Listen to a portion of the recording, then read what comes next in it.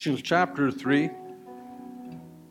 We're going to begin there in verse 23. When you have it, say, got it. If you don't have it, say, wait. Everybody's got it. Galatians 3:23. We'll read down to verse 29. But before faith came, we were kept in custody under the law. Has anybody ever been in custody? Well, I won't say your name. We'll look it on the blotter. Being shut up to the faith which was later to be revealed. Therefore, the law has become our tutor to lead us to Christ, so that we may be justified by faith. But now that faith has come, we are no longer under a tutor. For you all are sons of God through faith in Christ. For all of you who were baptized into Christ have clothed yourself with Christ. There's neither Jew nor Greek. There's neither slave nor free man. There's neither male nor female. For you are all one in Christ.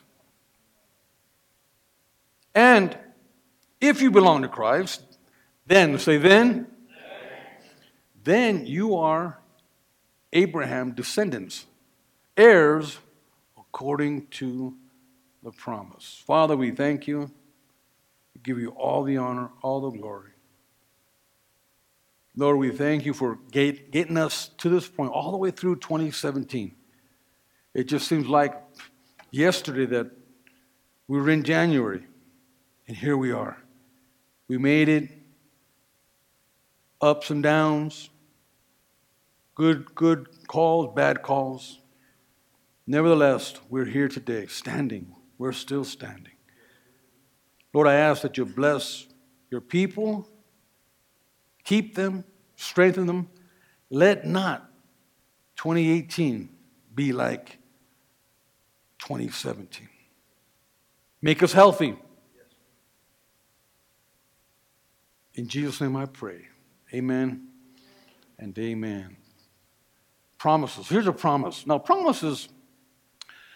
a good promise is hard to come by. How many know that? And even more importantly, promises are almost impossible to keep if you're not careful. We made a lot of promises, right? I won't do this, I'll do this, I'll do it. We always make promises. Then what happens? It seems like we just might blow it.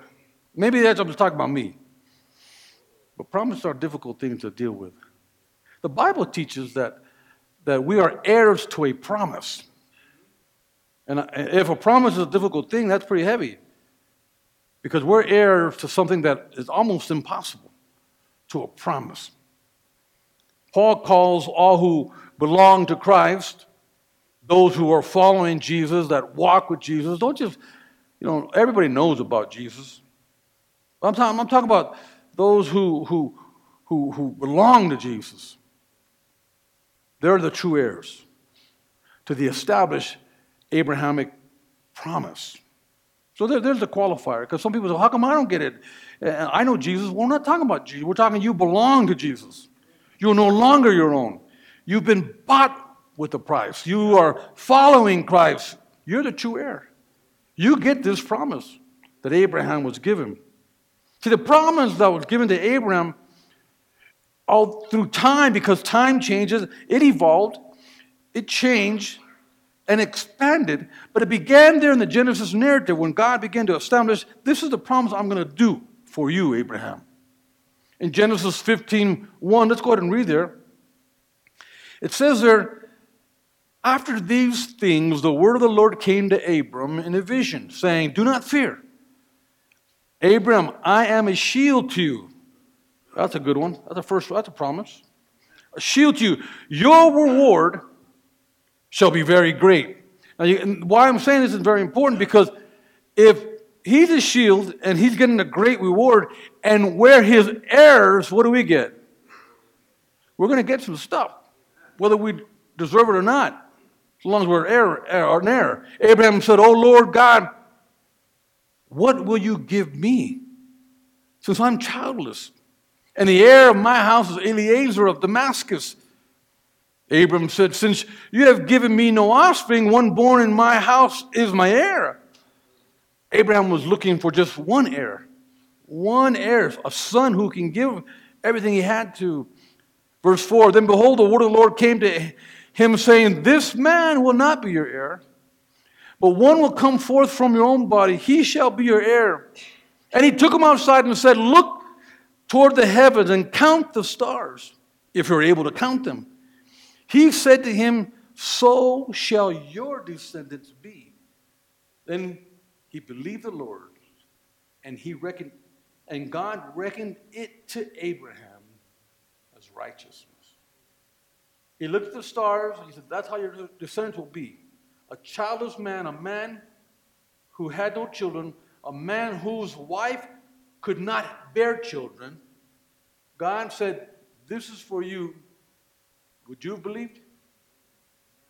The Bible says Abraham believed God, and because he believed God, God said, I will count that to you as righteousness. See, Abraham's faith is reckoned as righteousness. As a result of believing, Abraham receives from God. Now, if we're a chip off the old block, then you have to believe. It's a result of faith. It's a result of Abraham's faith that he believed God.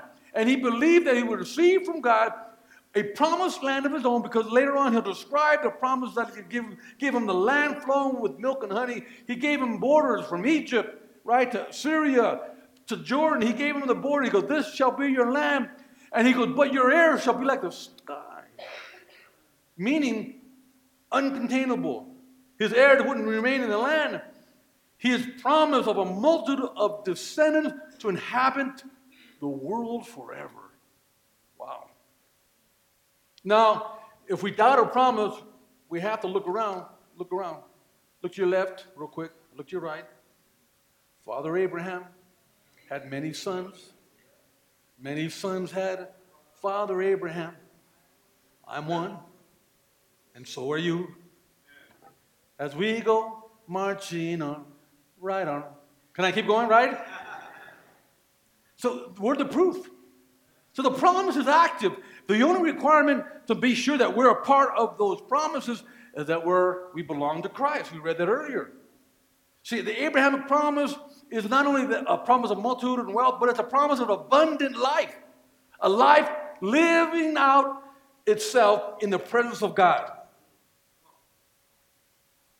This promise is unconditional. He don't put no rules on it other than you believe Christ. You follow Christ. You belong to Christ. So the faith and loyalty of Abraham prompted the establishment of these covenants. And they were you didn't have an application process. It wasn't spelled out, necessarily you have to do this, do this, do this, do that, do this to be in the promise. No, it wasn't spelled out in such a way. The faith was a key ingredient. We see that Abraham believed God. He believed God. What are you believing God for? See, and sometimes because we're in this, microwave age, the McDonald's drive-through, hurry up and feed me. But we're not used to sitting down and having a meal, right? I mean, we eat our meal and everything, and before we burp, we're done and we're out the door. Well, I went to, what's that one place? An Italian restaurant. What's the one? The one that takes forever. Rock, yeah, they know. And so we went to a restaurant, and you go to Rocco's, you sit down there, and it's like the longest meal on earth. Right? You sit down, and they give you your drink. Then, it feels like, a century later, which is only like 2 minutes later, they come back and say, do you want your order? And then you order your first quart, they give you your salad, they come, then they go, and then they come back, and they give you another quart, and they go, and they come back. And that's how we used to eat. Now we're so trained to everything fast, right? We want everything on our table. Huh? The drink, the salad, the main course, the second course, the third course, the dessert, the after dessert, the coffee.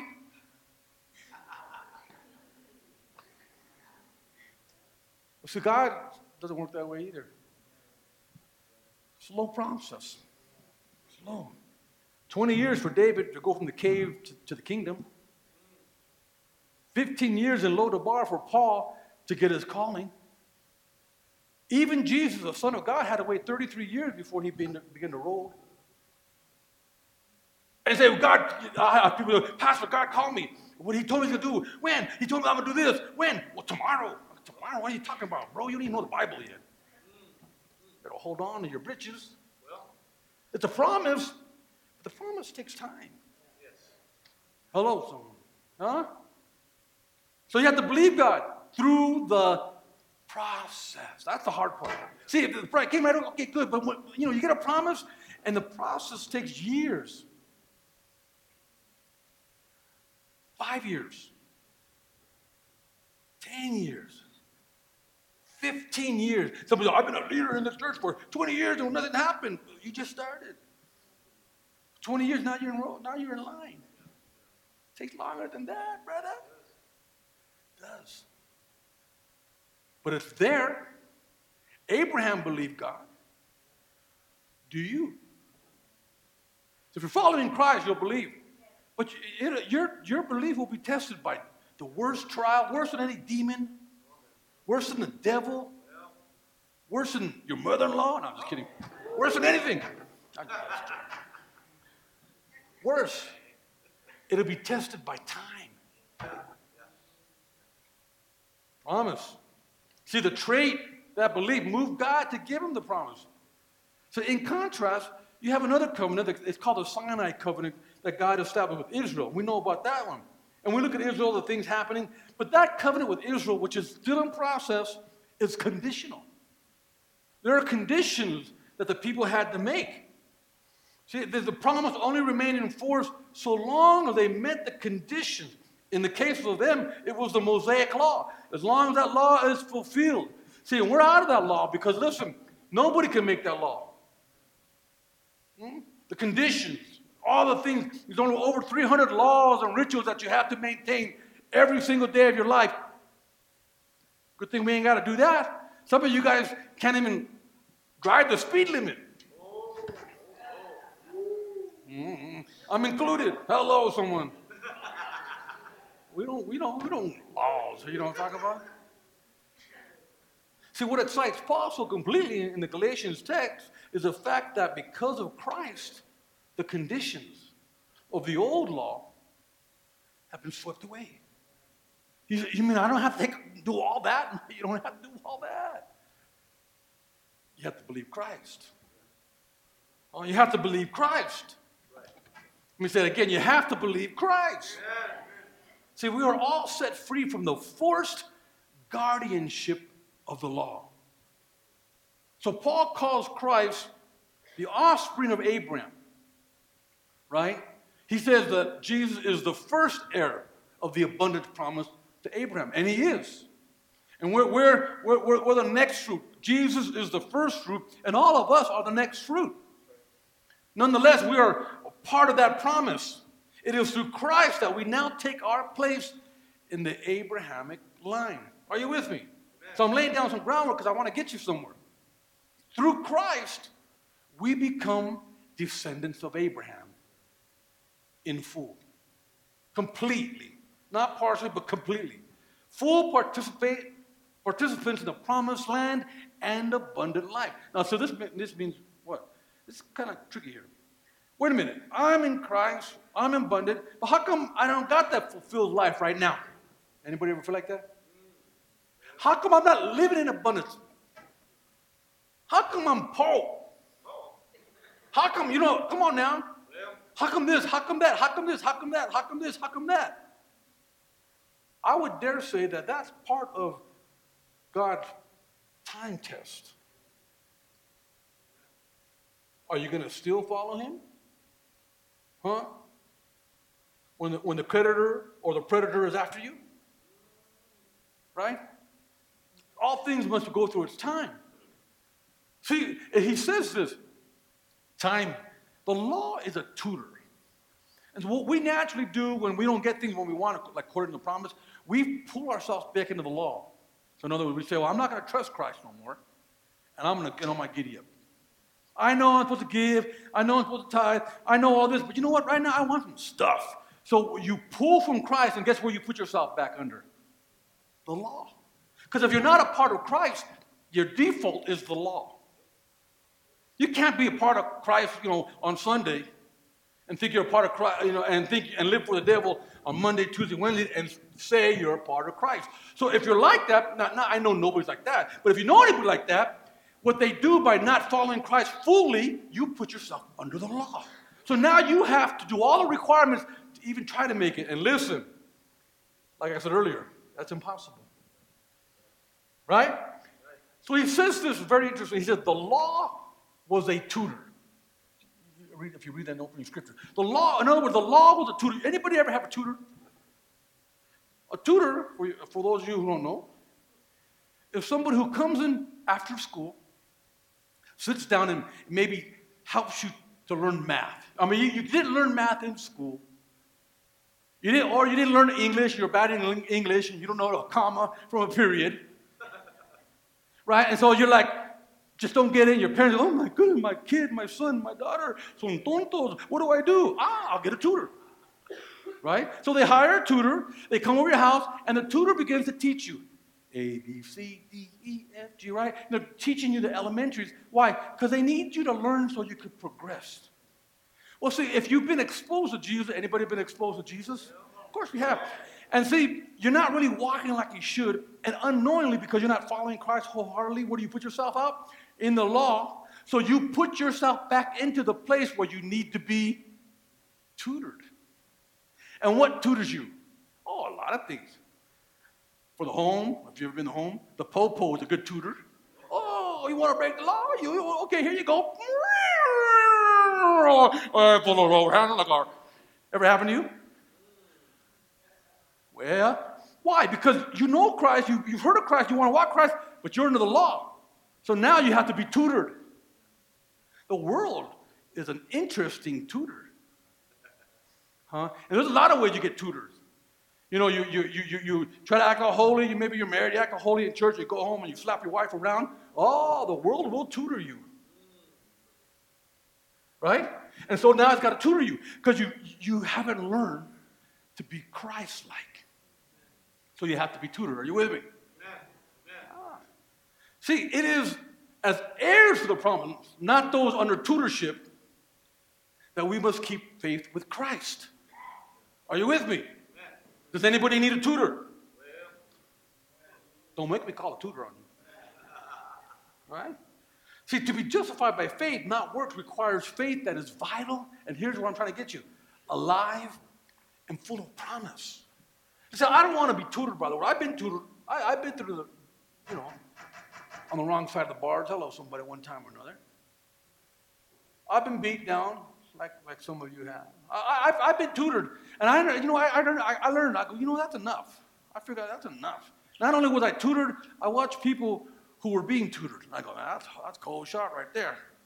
That guy's going through. That guy's getting there. Oh, look what's happening. And I'd watch. Have you know what I'm talking about? Anybody ever watch people get tutored? See, but we don't have to be that way if we're heirs. Now, why would somebody not be an heir? I'm going to tell you why. Very simple. They're not healthy. And I said all that to get you here. They're not healthy. There's something lacking in them that they need to be tutored. Because if you're an heir and you're healthy body, that means if you're a healthy body, you're part of a healthy body, you're walking with Jesus, we're all a body, you're part of the body, you should be healthy, right? But if you're not part of a healthy body, then you need to be tutored. So, I want to look at our vital signs. So your vital signs. See, the faith that is vital, alive, and full of promise. So as we end this year, I believe we as a church need to inspect our vital signs. Now, you've been in the hospital.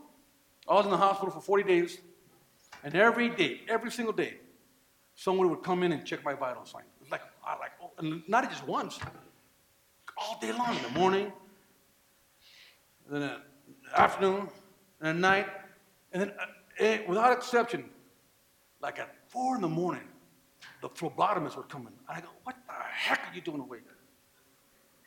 They walk in every morning, they want to check your blood. I go, don't you guys sleep? Oh, I forgot, vampires are always up at night. So that's what I called them when they came in. Oh, good morning, my vampire, Dracula. All I want is your blood. And that's what they want, your blood. But they're checking your vital signs, right? Because a faith without vital signs is dead. Hello. So what do they check? First, they check heartbeat. Right? They check your heartbeat. You're alive. It's your pulse. Boom, boom, boom, boom, right? The vital sign. See, I want to look at the heartbeat of God in your life. Do you have a pulse? Then they check. They're pretty interesting. They put a little thing on your finger, a little clip, right? And you have to have 95% oxygen to be released from the hospital. Or 92%. So if you don't have 92% oxygen intake through the little thing they put on your nail there, they won't let you out. I know, because I had to have 92%. And every day they check your oxygen.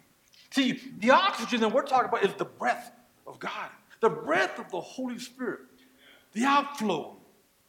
So we know you can breathe we don't know if you can breathe when you suck in, but we know when you're breathing when you blow out. It's the outflow from your lungs that determines your breath. And they always check to make sure you're breathing. You know, they put the little thing on there and they go, breathe. Breathe. Right? They go all around, they're checking your breathing. And the last thing they always check is your blood pressure. The pressure that you have. See, no blood from the Lamb of God, you have no power. Or more importantly, you have no forgiveness. See, no blood pressure from the Lamb of God. Primitive ideas about blood. The real function of the blood in the human system was not fully known that it really circulated. All this fact was until 1615. They didn't know anything about blood. They knew it was in there, but they had no idea why it was there. But they did know if they stuck you, you bleed. But then they began to understand at that time that it circulated throughout the whole body. They didn't know that. And that the blood brought the life.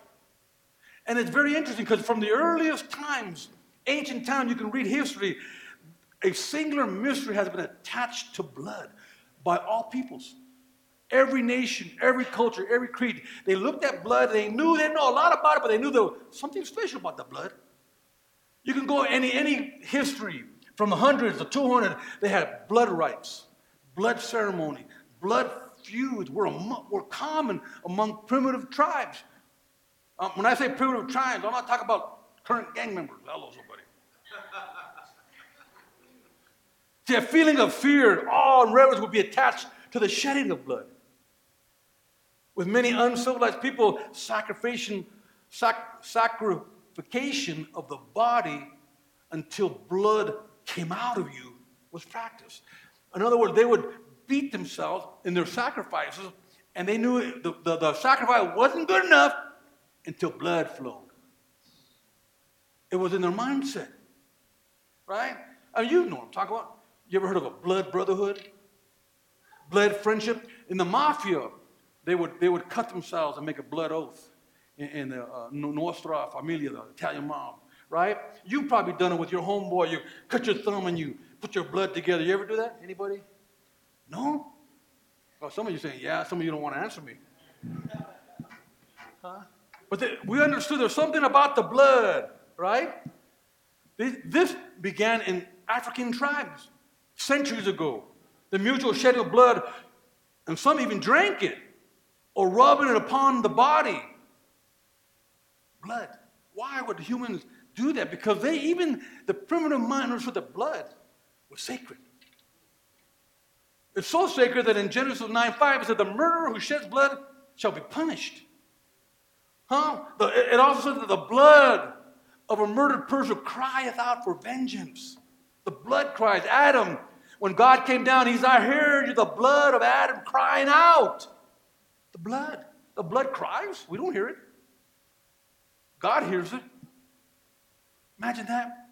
And so we take it, that's like a poetic writing. No. I really believe that God hears the blood crying. That's beyond our comprehension. Blood. See, no satisfaction could be made for the guilt of murder other than the shedding of blood. Don't shed blood, because God said, now blood must be shed because the blood is crying out to me. Now, blood is also used as a metaphor. You know, you've heard it. It denotes race, right? The bloodline. A symbol of slaughter. When I was a kid, I don't know why I came up with it. I was a kid. Everybody come up to me, they go, hey, Loma. They all call me Loma. And my first word out of me, what's up, blood? And I didn't know anything about gangs. Matter of fact, when I grew up, there wasn't even gangs. We were just from our neighborhood. Gangs didn't happen until the 70s, until later on. So I would call everybody a blood. What's up, blood? Right? My brother goes, why you say that? I don't know. I just like the way it sounds. What's up, blood? It was something about the blood. I even do it now, right? Where people are like, hey, what's up, blood? If I ain't a blood, I'm a crip. Oh, you dummy. I'm not talking about that kind of blood.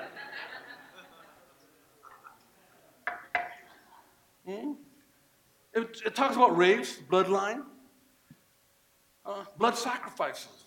The blood of sacrifice was caught by the priest in the basin. Imagine that. They would kill an animal and catch all the blood in the basin, all the blood. And then they would sprinkle it over the altar 7 times. Blood. The Passover blood, if you don't know much about the Bible, you've seen the cartoon Moses, and they put blood on the door of the post so that the death angel would pass by. The blood. Even the death angel understood there was power in that blood. And that was just the blood of animals. At the giving of the law, the blood of sacrifice was sprinkled on the people as well as the altar.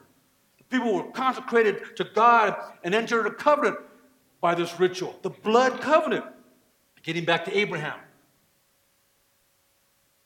When God made the covenant with him, he had to shed blood. And that's when he was circumcised. Now, I was a baby when I was circumcised, but I know that had to hurt. I ain't a doctor, but I know that won't hurt. But he had to shed blood. God had to shed that blood of circumcision to solidify his covenant. Because God recognized the blood. Say, God recognizes the blood. See, blood and water issued from our Savior's side when it was pierced by the Roman soldier. Blood and water. See, in order for Abraham to become the friend of God, he was commanded to shed blood as a token.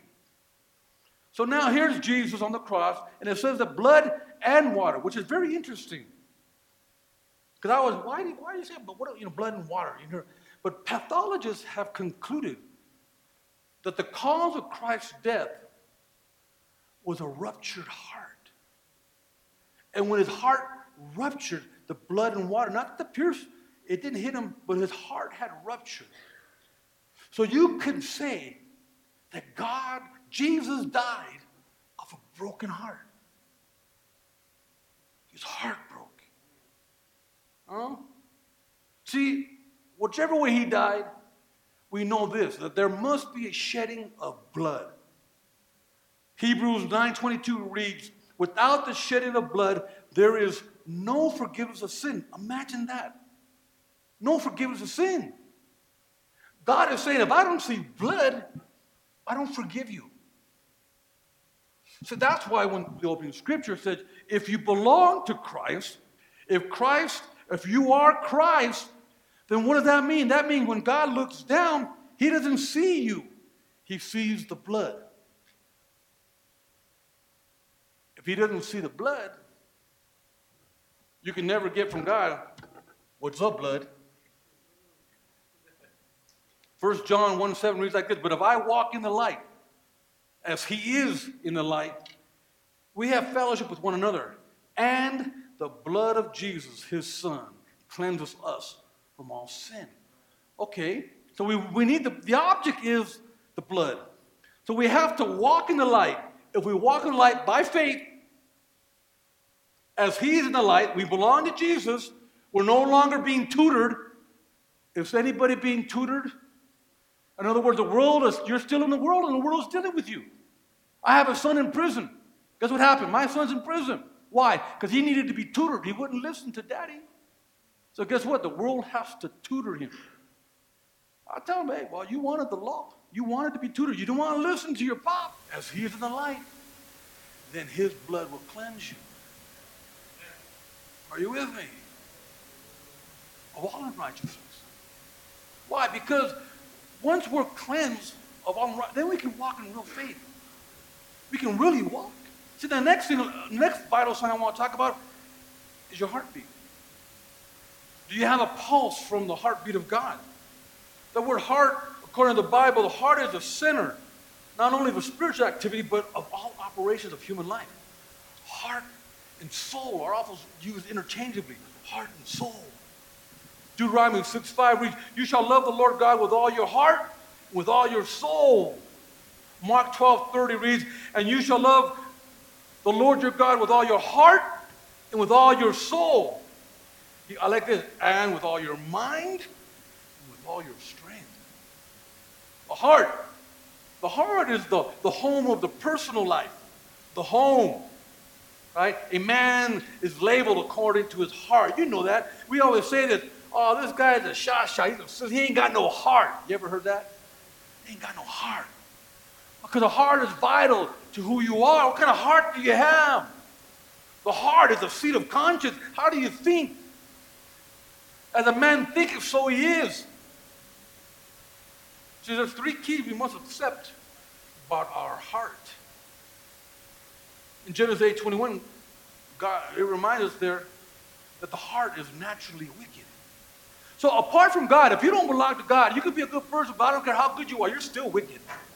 Why? Not because I said so, because the Bible says, apart from God, our heart is naturally wicked. The heart, another thing you know, is the heart contaminates the whole life and character. Oh, you can fake the funk for a while. Get the funk out of my face. Get the funk right out of my face. Get the funk right now. You can fake the funk, but eventually the real you will show up because you are who you are inside the heart. Once the funk starts wearing off, we start, oh, that's who you is. Because you can only fake it so long. The heart must be changed if you want to stay. The heart must be regenerated. So that has to happen before a person can willingly obey God. You say, how come I don't obey? How come I keep doing it? Why? Because your heart has not been changed. Your heart has not been regenerated. Oh, you're good for a little while when you're faking the funk, but eventually the real you pops up. And if your heart is not being changed, you will fall back into your old lifestyle. The Bible says you'll go back like a dog going back to its vomit. Because you have a bad heart. See, that's why we have to check our vital signs. The process of salvation begins in the heart by the believing reception of God's testimony. Conversely, the rejection of that testimony hardens the heart. It's like today, if you don't know God today, if you've never met God today, and I'm preaching, and you don't accept Him today, once you walk in the door, your heart will just get a little harder. Why? Because every time you reject Him, the harder your heart gets. The harder your heart gets. And the harder your heart gets. Oh, today's the day of salvation. Don't say, oh, later. No. If you keep rejecting, the more you reject, the harder it gets. I had one brother the other day, I talked to him, trying to help him out, and he left years ago, and he goes, I want to come back. And you told me it's so hard to come back, and I don't know, but I want to come back, and it's too hard. I don't know how to do it, Pastor. It's too hard. He got to a point where his heart was so hard, even though his mind said do it, he couldn't step forward. That's how hard his heart was. You got to watch your heart. See, the evidence of a hardened heart is really determined by one's view of sin. Right? You know, you sin, partial acknowledgement and partial confession. That's not what the Bible says. Pride. And really, what's your view of sin? What's your view of partial acknowledgement? What's your view of pride and conceit? What's your view of ingratitude? See, how you look at these will be evidence to whether you have a hardened heart or not. What's your view with divine providence, loss of conviction and conscience? What's your view of shunning reproof, of not liking to be rebuked? You got to be like my wife. She loves my rebukes. What's your view of presumption? Your general ignorance of divine things. See, if your view is like, I don't know about that, my friend, you have a hardened heart. So we want to figure out your blood, your heart. Now what about your breath, your oxygen? See, the O2 of life. See, that word breath or air drawn into the body to sustain life. Amen? So breathing is the most obvious signs of life. The phrase breath of life is used in the Bible to mean alive or living, the breath of life. The first thing a person notices when they're looking at you, is he breathing? You don't look at nothing else. I know, we had a great dog. His name was Benaniah. Great. We had him for 11 years. When we bought him, the guy said they last between 10 and 12 years. They actually said, oh, really? And so we didn't know how old Benaniah was. He was 11 years old. We didn't know until he was dead. It was crazy. I'm in the room studying. My wife walks in. Benaniah's dead. I go, gee, Benaniah's not dead. I was just messing with him. He ain't dead. He's dead. He's dead. I go, he's not dead. He's, that lazy bum. He's sleeping. I go out there. My first sign that brother's dead. He wasn't breathing. I went down. I go, man, this guy ain't breathing. I grabbed his arm and it was like stiff, like, oh, this guy's dead. Wow, I was all bum kicked. I wanted to say, I'm sorry, Ben. I was talking bad about you, dude. I called him a lazy bum. It's a good dog. Buried him in the backyard. Remember that? I was just laughing. He was dead. But the first thing you notice is he breathing? See, as your spiritual physician, I have to look at you every day and see if you're breathing. Now, I'm not talking about physically. I'm talking about spiritually. Because I have a sense for the Holy Spirit. I'm like that little thing that they put on the finger. The doctor, when they put on your finger. When they see you, that's what I am. When I walk by you, just imagine me all over your finger. Because I want to see if you're breathing. There's a Holy Spirit flowing through your life. Are you seeing the things that I see? Are you longing to worship and praise Him? Do you look forward to talking to Him? Are you excited about the things of God? Are you breathing? Because sometimes you get up here and you're preaching and God is moving, and like my wife said, and we're worshiping, and you're like this. They're not breathing. But up here, when I see that, I go, oh, they're not breathing, they're dead. I just talked to the brother the other day. He said, God's doing this, and right now he's dead. Why, he ain't breathing. You can't be around God and not get excited. The ones that not get excited, they're so thinking about their own self. Well, what am I going to do this, and my life, and my wife, and my strife, and my knife. And they're all thinking about the wrong things. They're not breathing. You're not breathing. You're dead. The Lord God formed the man from the dust of the ground and breathed into his nostrils the breath of life. And the man became a living creature. He was alive. Breath is recognized as the gift of God. Job 12:10 reads, in his hands is the life of every living thing and the breath of all mankind. In a different sense, the breath of God signifies God's power. See, if we're not alive and breathing, then, my friend, there is no power. See, like I said, there's blood in the power. See, the blood opens you up, right? And that cleanses you of all unrighteousness. Now that you're unrighteous, the power, the breath could, whoom, be yours. But you have to be opened up. You have to have blood flow. Once you have blood flow, you have airflow. Once you have airflow, the heart starts to pump. Boom, boom, boom, boom, boom. Because I know some Christians, they have flatline. Charge! Boom! We got to hit your heart. You flatline. The devil done got you. Dope got you. Fornication got you.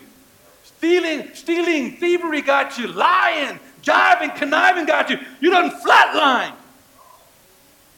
But you came to the right place. Huh? You came to the right place. I got my spiritual little metal tablet right here. They actually got one in the hallway. I might pull it in and use it on you right now. They got one out there. I've seen it. I go, check it out. Shh, clear. Boom. I want to use it on somebody.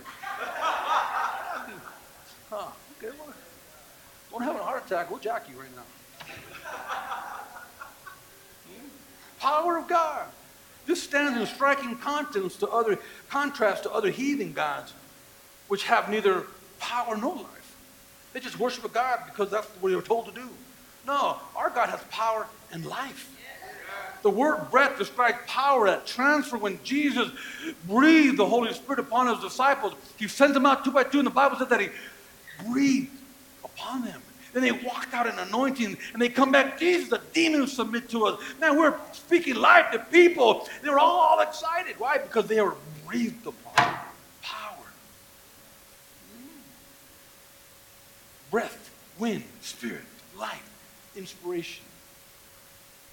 John 20:22 reads like this. And when he said this, he breathed on them and said to them, receive the Holy Spirit. If you forgive the sins of anyone, they are forgiven. If you withhold forgiveness from anyone, it is withheld. That is pretty heavy right there. See, this right here messes up everybody's doctrine. Everybody's. Because Jesus just gave 70 men who weren't scholared, never went to Bible college, didn't know anything about God. He says this, anyone you forgive, they will be forgiven. Anyone you don't forgive, they won't be forgiven. Notice the power they have. People say, only God can forgive me. Jesus just said, even those 70 could forgive you. That's heavy stuff right there. I'll mess you up right now. I'll mess up all your doctrine. I like doing that. Good thing we're not judged by our doctrine. When you go to heaven, you're not going to have a doctrinal test. When you go to heaven, he's not going to look at your doctrine because none of us know. The Bible says we look through a glass darkly. We don't understand this stuff. I just read that, and I still don't understand it. You read it, and you're like, oh no, am I saved? Am I saved? What have I happened to me? It's okay. You're not judged by your doctrine. Right? You're judged by when the Holy Spirit tells you to do something, whether you do it or not. And then you're in trouble. Now you're in trouble. Now you better worry about if you're saved. Amen? That's how you're judged. The Holy Spirit is telling you now, receive Jesus, stop sinning. Now you're judged by that. The Holy Spirit will say different things. Now you're judged. Huh? Job 32:8, as I come in for landing, as I get ready to close. But it is the spirit of man, the breath of the Almighty, that makes him understand. We may not understand now, but the spirit in you is catching. It is. That's what matters. It doesn't matter if you got a master's like I did or a doctorate like I did. It doesn't matter. No. What matters is the spirit in you. All that stuff nice, looks good, but it doesn't matter to God. All it does is give you a loan to pay off. Right, Sam? That's right. So as we end this year, like I opened up with, I believe we need to inspect our Bibles. What we need is a heartbeat of evangelism. So I don't know how you were in 2017, but if we're going to fill this place, our vital signs have to say, my heartbeat, I have to have a heartbeat after evangelism. Why? Because we have to go out there and make disciples. We got to get them. That's God's heartbeat. God sent his son not so that we could just come to church. That's not. God sent his son for a great reason. Why? God had a deal to make. He cut a deal with Abraham. So why did God send his son? Well, it was planned at the beginning, but God cut a deal. Think about God. I made this deal with Abraham because he believed me. I said, his heirs are going to be like the stars. How am I going to get this done? Imagine like God thinking, how am I going to get this done? Oh, I have to cut a deal. I got to send my son. Since I made the deal, only I can fulfill the deal. So he sends his son. He goes, okay, Jesus, go down there. He's a missionary. You're not my missionary, because God is a missionary. He left heaven and came to earth. He goes, go down to earth. You have to die. You have to shed your blood. So I need heirs. Why are you theirs? Well, remember that talk I had with Abraham? Oh, yeah, I remember that talk I had with Abraham. Okay, I'm on it. So he comes down, and he has to fulfill that promise. And how does he fulfill the promise? He comes down, he saves you, he touches you, and his heartbeat should be for you to go do the same. Because that's part of the promise. And if you do the same, then you're like Christ, right? People say, what would Jesus do? I'm telling you what he did. He would leave heaven and go find people. What would you do? He's not asking you to leave heaven. You got to get there. He's asking you to leave where you're at and go find people. Have a heartbeat. God's heartbeat. So we go out there. So maybe 2017 wasn't there. But we're in 2018. This is a new year. We have to start thinking differently. You need to inhale the breath, listen, of Victor Outreach's anointing. So God gave an anointing. He, just like Jesus, it said that he breathed on them, right? And it's now go out there and talk and reach people. Go talk to them. That's what happened to our ministry. God breathed upon my pastor. Breathed upon him a vision. Why? Because it's part of the Abrahamic covenant. I've shared this many times. To go out and reach people. That's what we're called to do. To go into the highways and byways. To every inner city of the world. It's not an option to me. It's my anointing. It's the breath of life that Jesus, that God, the Holy Spirit, gave to me. That's the only thing that motivates me. Without that motivation, what would I do? Get a job? Make money? I did that. Never made me happy. This makes me happy. And lastly, does the blood of Jesus cleanse you white as snow? See, it begins with the blood, but it doesn't end there. There's so much more. See, faith without a vital sign, these vital signs that I talked about, your faith without vital signs is dead, my friend. So you need some pop. You ever heard that? You need some pop. I said that why? Because you need pressure for your blood. You need outflow for your Holy Spirit, right? And you need a pulse. You need some pop.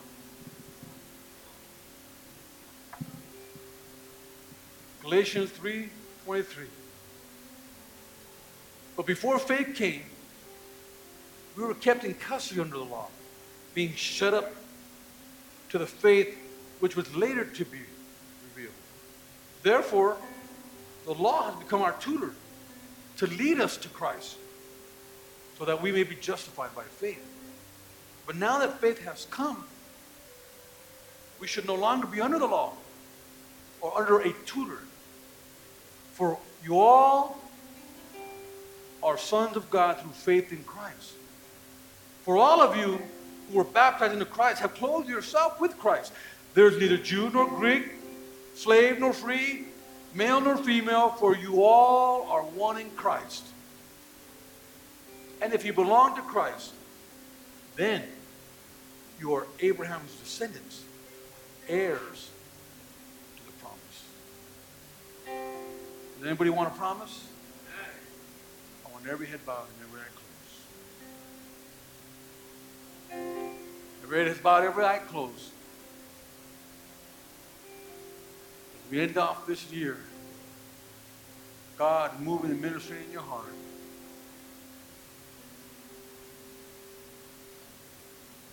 You want to be a part of the promise. You've been checking your vital signs, maybe. If that's you, and you say, I need to check them. I need to come to the great physician that will heal my soul. If that's you, sing this song. The altar open.